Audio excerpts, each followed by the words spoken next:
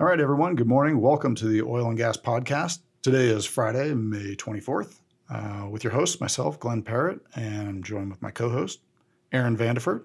Mr. Vandeford, good morning. Hey, good morning. So, in Denver here, finally, beautiful weather. Good grief, given We can say that today, given yesterday and the day before. crazy week. So, let's see. Speaking of the week, news, any sort of highlights and takeaways, I guess, headlines. If you're following Enercom's Oil and Gas 360, oilandgas360.com. Let me see some of these headlines here. Diamondback Energy, their subsidiary, Rattler Midstream, raised, I guess, $665 million in its IPO this last Wednesday. Details around that looks like 38 million shares offered at 17.5 per unit. Largest offering in the energy sector, IPO that is, of 2019 to date. Which is pretty cool. I mean, well, that we're starting to see some IPOs. So we saw Brigham Minerals. Mm-hmm. And so some of these very specific, tailored energy companies able to receive capital. And I think, as we're looking towards the rest of 2019, we may see some other minerals guys start to come out and do some IPOs. And so that may get some gears going a little bit. We'll see. Yeah. But, yeah, good for them. Yeah, no, it's excellent. Locally, the Colorado Oil and Gas Conservation Commission published updates to their list of conditions called, quote, the Director's Objective Criteria. So good news is, in that first rulemaking hearing, the commission did not put a blanket moratorium on permitting activity, which is a general win. Overall good. Yeah. Not the dire straits everyone was predicting, but still more to come. Yeah, definitely more to come. And, there's a lot of money to be had in oil and gas. And so when you make that decision to stop, what are you going to do? What are you going to do? So, it's good to see someone has some senses. I want to get some folks in here and talk about that on a different podcast. Locally, there's some really strong leaders here that I think that it'd be good to get their opinions. So more to come, hopefully.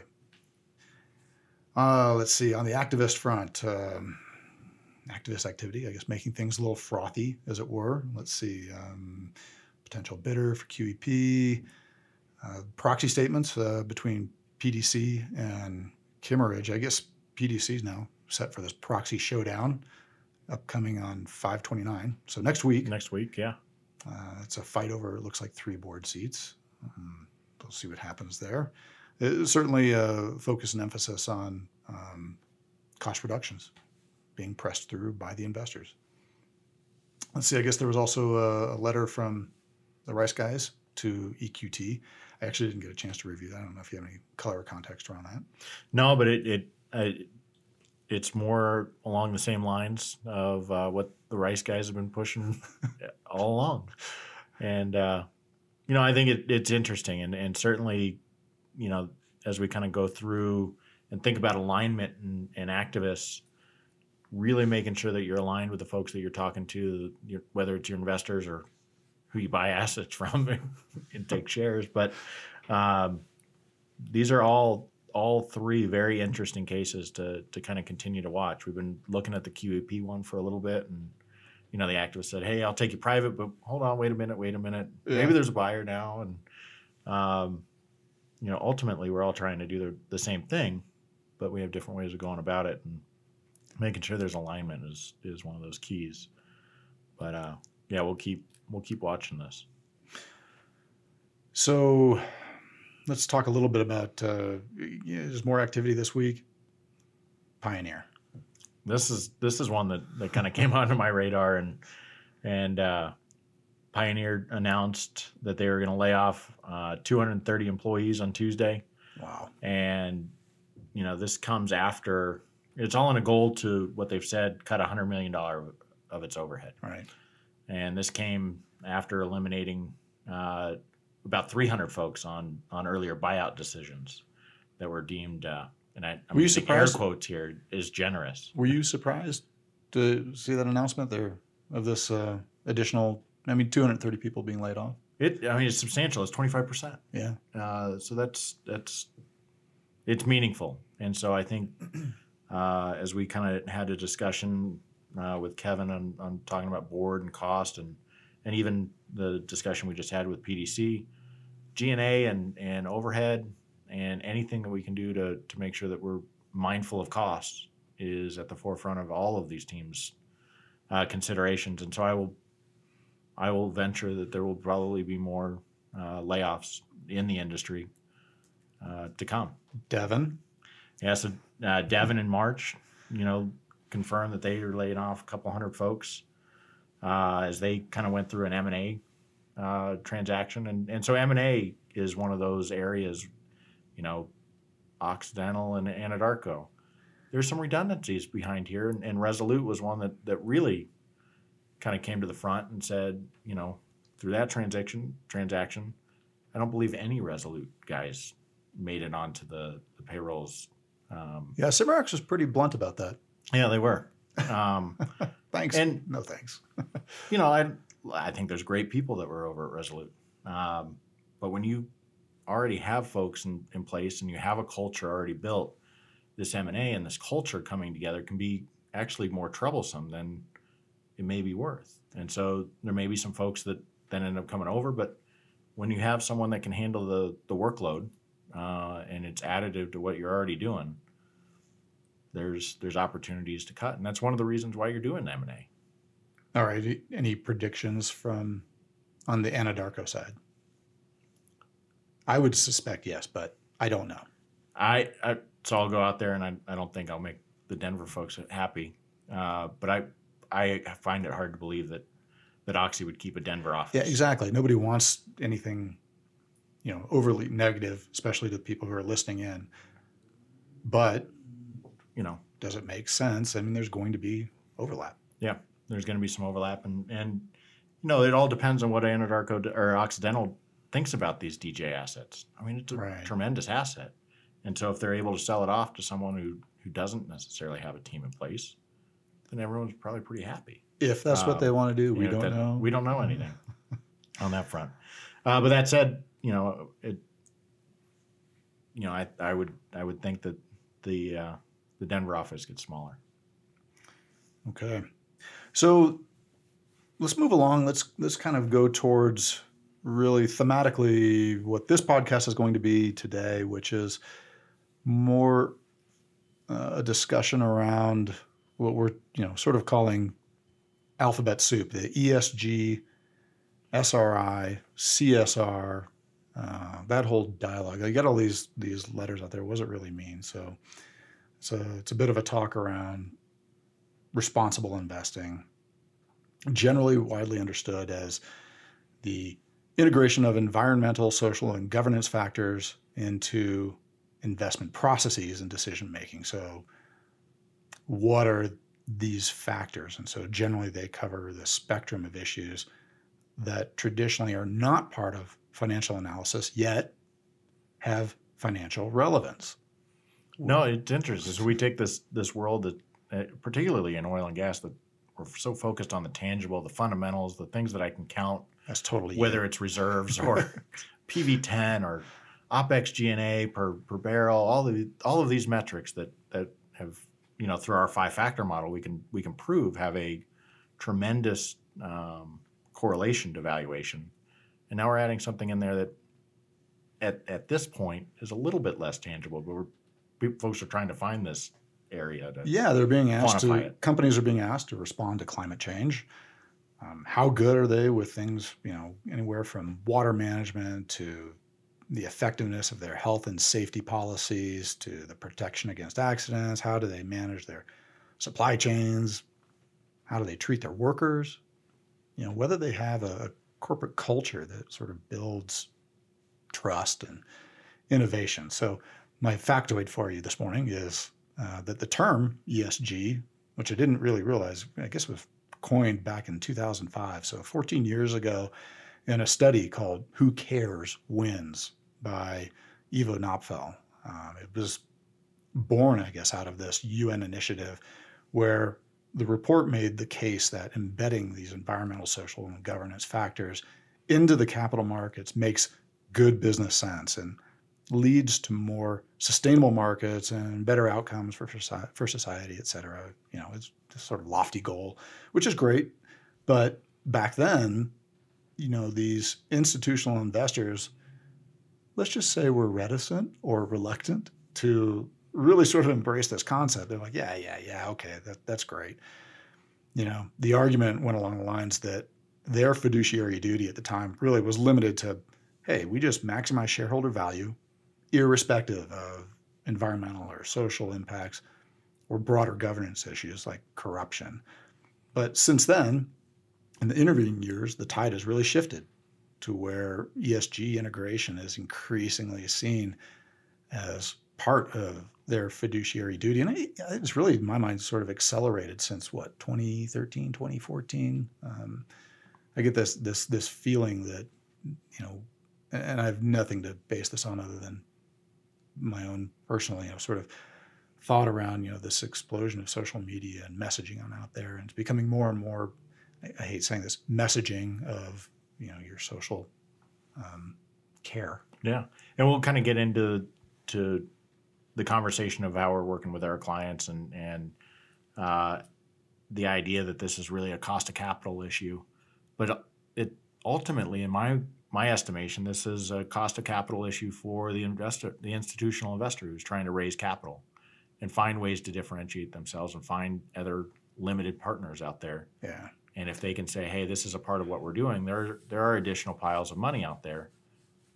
And it's an easy box to check for some of these guys. And I'm not saying it's not a lofty or worthy goal, no. But sometimes it's a box to check to give you a little bit of a differentiation and access to additional capital. Well, when ESG investing comprises 20 million assets under management, or basically a quarter of all professionally managed assets around the world,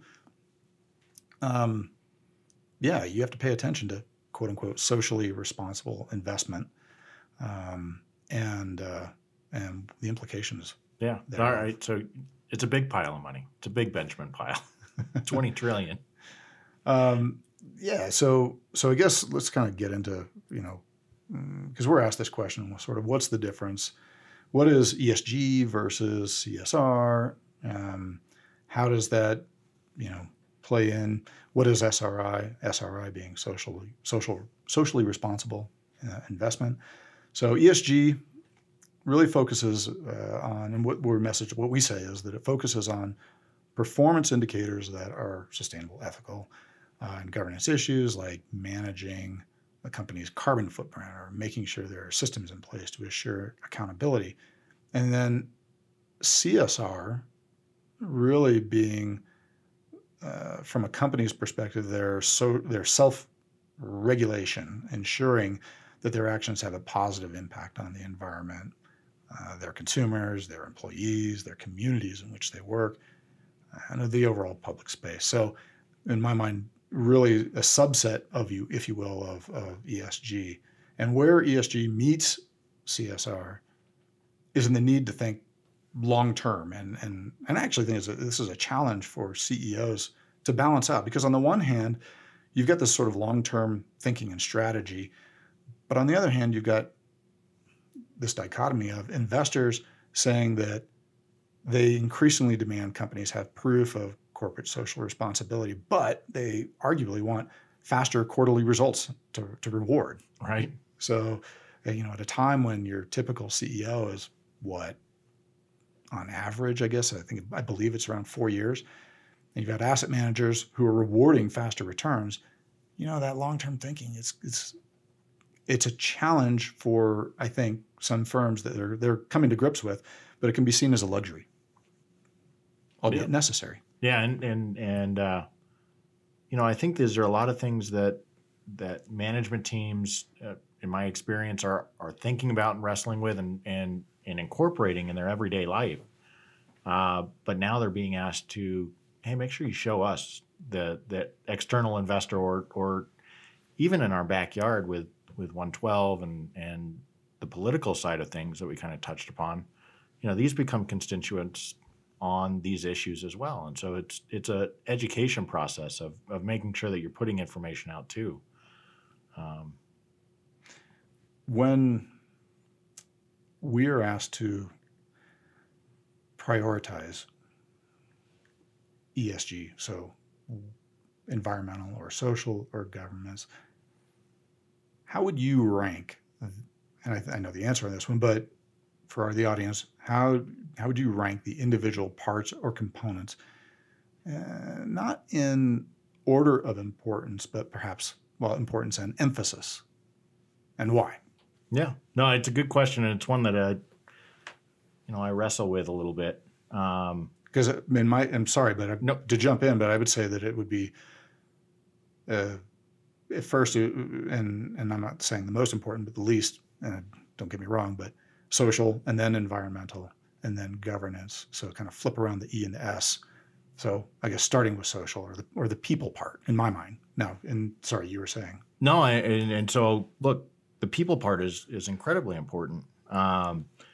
And we've all seen companies, particularly in these M&A structures, where culture and the things that you put in place can make or break a company in the way that it goes forward. And but with the exception of, from the outside view, a few voices pushing towards diversity on whether it be boards or inside of companies, that generally becomes an internal issue. There's not a whole lot of external pressures. And so the way I'm looking at it, and what a lot of folks are thinking about in our consulting practice, is this idea of ESG being a cost of capital issue. And so this environmental gets elevated, particularly in oil and gas, because we're being asked more and more to explain and quantify what we are doing to ensure that we're being good stewards of the environment and being responsible in the way that we're developing oil and gas. And so this E is becoming pretty darn important on the external front, and it's one that we probably struggle with the most, or we're probably a little bit further behind on making sure we're letting people know all the things that we're doing here in the oil and gas space. I have a note here I was taking a look at. It was on that environment, and we're just touching base a little bit back on just taking a step back. I didn't mean to imply that the social end of it was less important. It seems to be the easiest one that companies can address, right? Sure. Yeah. So you kind of talk about diversity and having companies say, "Hey, I want women on boards." By and large, I don't think anybody's against that. I don't, that's I don't want to say it's a layup, but it's one that the boards are, yeah, we can handle that. Give us a good quality candidate, and yeah, they're on. No, I have not absolutely. heard anybody say, "Oh, no, we don't want any women on our boards." I haven't heard that. But I guess what I'm getting at is that it's stuff that it's tangible. They can sort of tackle without, too much difficulty. Right. If that makes sense. Right. Those are easy things. And I think that, from a board perspective, and kind of revisiting some of what we talked about, I think it was our second or third podcast with Kevin, the board is really there to help make management, one, think and be a great sounding board for ideas and really get this constructive. It really has, do I have the right people, male, female, whatever, right, to be able to help me manage this business the best? And I think management teams today, in this fairly complex kind of environment, is looking for anyone and everyone that can help them. Yeah, exactly. And that's really where things have settled out on that, in my opinion. Oh, no, absolutely. And there's no reason not to. Use the best resources you can. And I was kind of going back to the environmental section. I guess I was going to build off of what you were talking about, where these large investors, like in this event, BlackRock, right, world's largest asset manager, said that, in fact, the quote here specifically is, investors who are not thinking about climate-related risks or who view them as issues far off in the future may need to recalibrate their expectations. So this message came out of their Investment Institute and their Global Insights report. And in short, they're stepping up calls for companies to describe how climate change affects their business. So it's important. And ultimately, though, I would argue that it's the emphasis, what we're hearing, even though social is important, environmental is important, governance seems to be really the focus, where people are like, hey, these are things that we really want to focus on the governance side. It's where most of the conversation seems to be taking place. And if governance is at the forefront on companies' minds, sort of dominating their concerns, the mix are things that they can tackle that they know. They know that they've got to work, have a dialogue around risk and compensation and cyber. And these are things that they can really action immediately. They're not ephemeral, right? They understand it and they can make strides towards addressing. Yeah, and compensation is always one of those fun ones to kind of look at, especially on the management side. And who doesn't like looking or talking about compensation? I know, right? But it's been really interesting to see how these KPIs, these key performance indicators, have changed in recent years, based on these discussions of what's going on the governance front, as the investor base is asking for a little bit different, and so the boards have to be asking and rewarding management and employees differently, and so the returns and cash flow type metrics have taken the place from growth. And EOG was one of the first to change their proxy and propose some of these other metrics. And it's never easy to be first, but making sure that you're flexible enough to go do that. And so those are some of the things that's that transparency of saying, hey, we're making sure that we're all in alignment here. Would you say that that good governance is going to be a protection or a shield? And it's fairly broad open, but with this age of the activist investor, do you think companies or management teams are scrambling a little bit just to make sure they've got a rock solid set of governance, on the ESG component, that their G is really solid? No, I do. There's a lot of factors to why an activist would get involved, but look, from a messaging standpoint and transparency and alignment, the more that you can have great governance keeps you out of the crosshairs there, and the more that you can, have transparency in what you're doing, and get buy-in by a large group, and you follow through and execute on it. It's not just a promise, right? You don't give a lot of ammunition for an activist to come in and say, well, I'm going to fix this. So, now, if your assets are underperforming and you're doing these other things, sure, there's other areas where an activist can come in, but governance is a great place to, let's just get this taken care of. Or you have a board member and one of your guys becomes activist. Yeah, it's so PDC may have three new board members on there, right? Yeah, you've got to, as you said in the past, in our consulting services, find alignment quickly. Yeah, and so that alignment and focus, I think that's really important, because at the end of the day, and when we've done activist consulting and dealt with this type of work, we're all here for the same purpose, really to generate good return for our shareholders. And there's lots of ways to go around it, and a good, healthy dialogue on a board can be constructive as long as we all remember at the end of the day, what are we really here trying to do, and knowing that we have to move this process forward. And so, when you have an activist come on your board, they may have an idea. Don't be totally receptive or unreceptive to it. Don't be receptive to it. Now, listen and educate. And more often than not, what I've seen is once you kind of open up to this new party that may not have all the information going into this, they kind of understand why things are being done.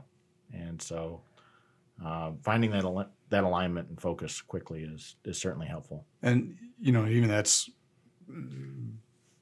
beyond just activist consulting. If you take a step back to the whole ESG, I mean, that's really it, right? On your overall ESG strategy is own your message. Own your message.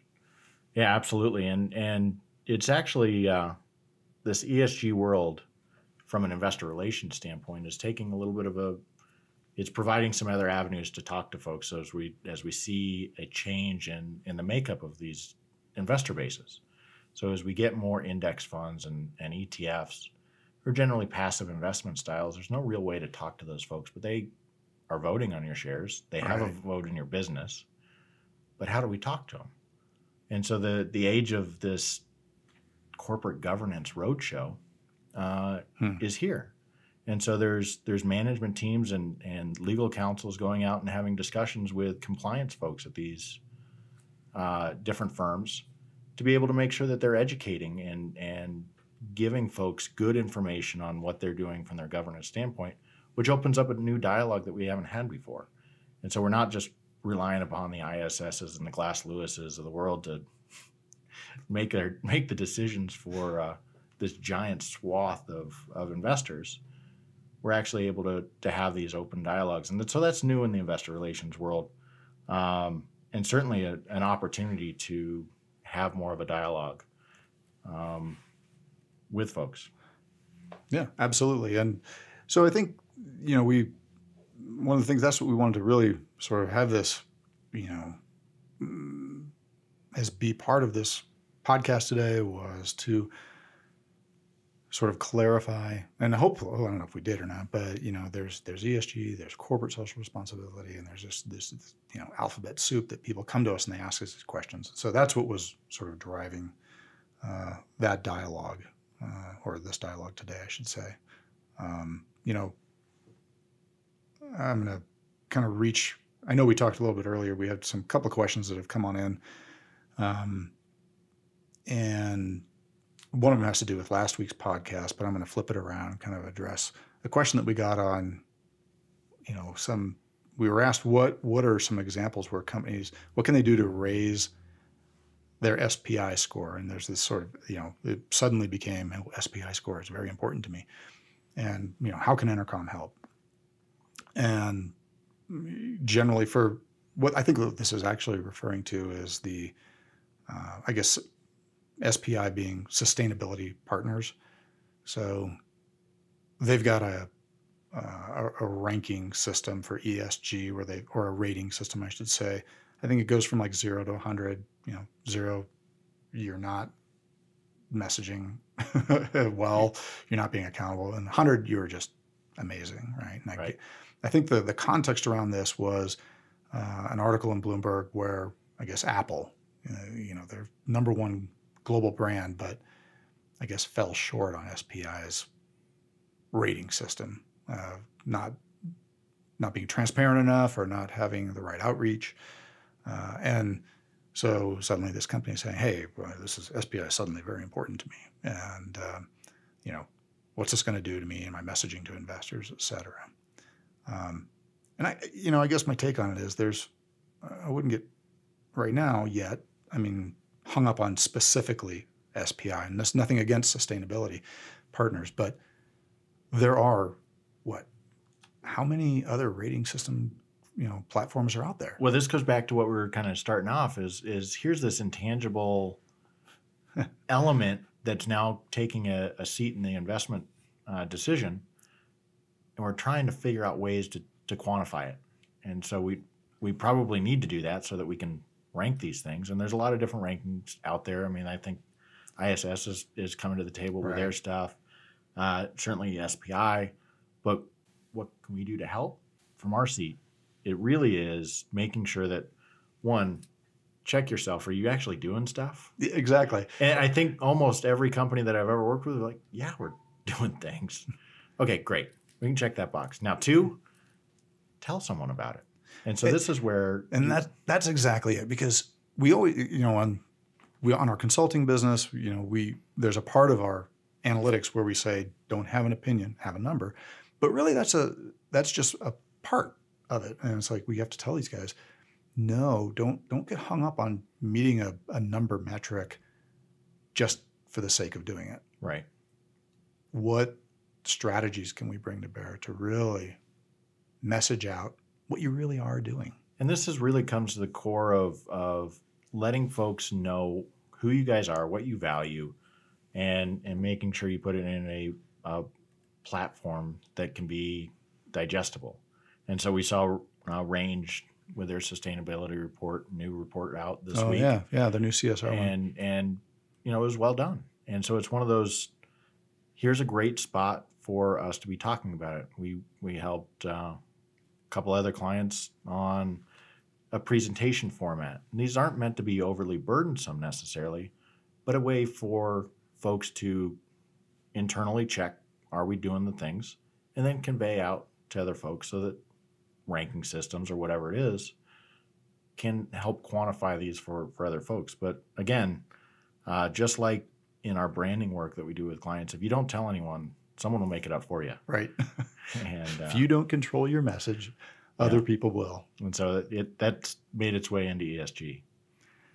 Right on. So that's the kind of what we wanted to talk about on this one.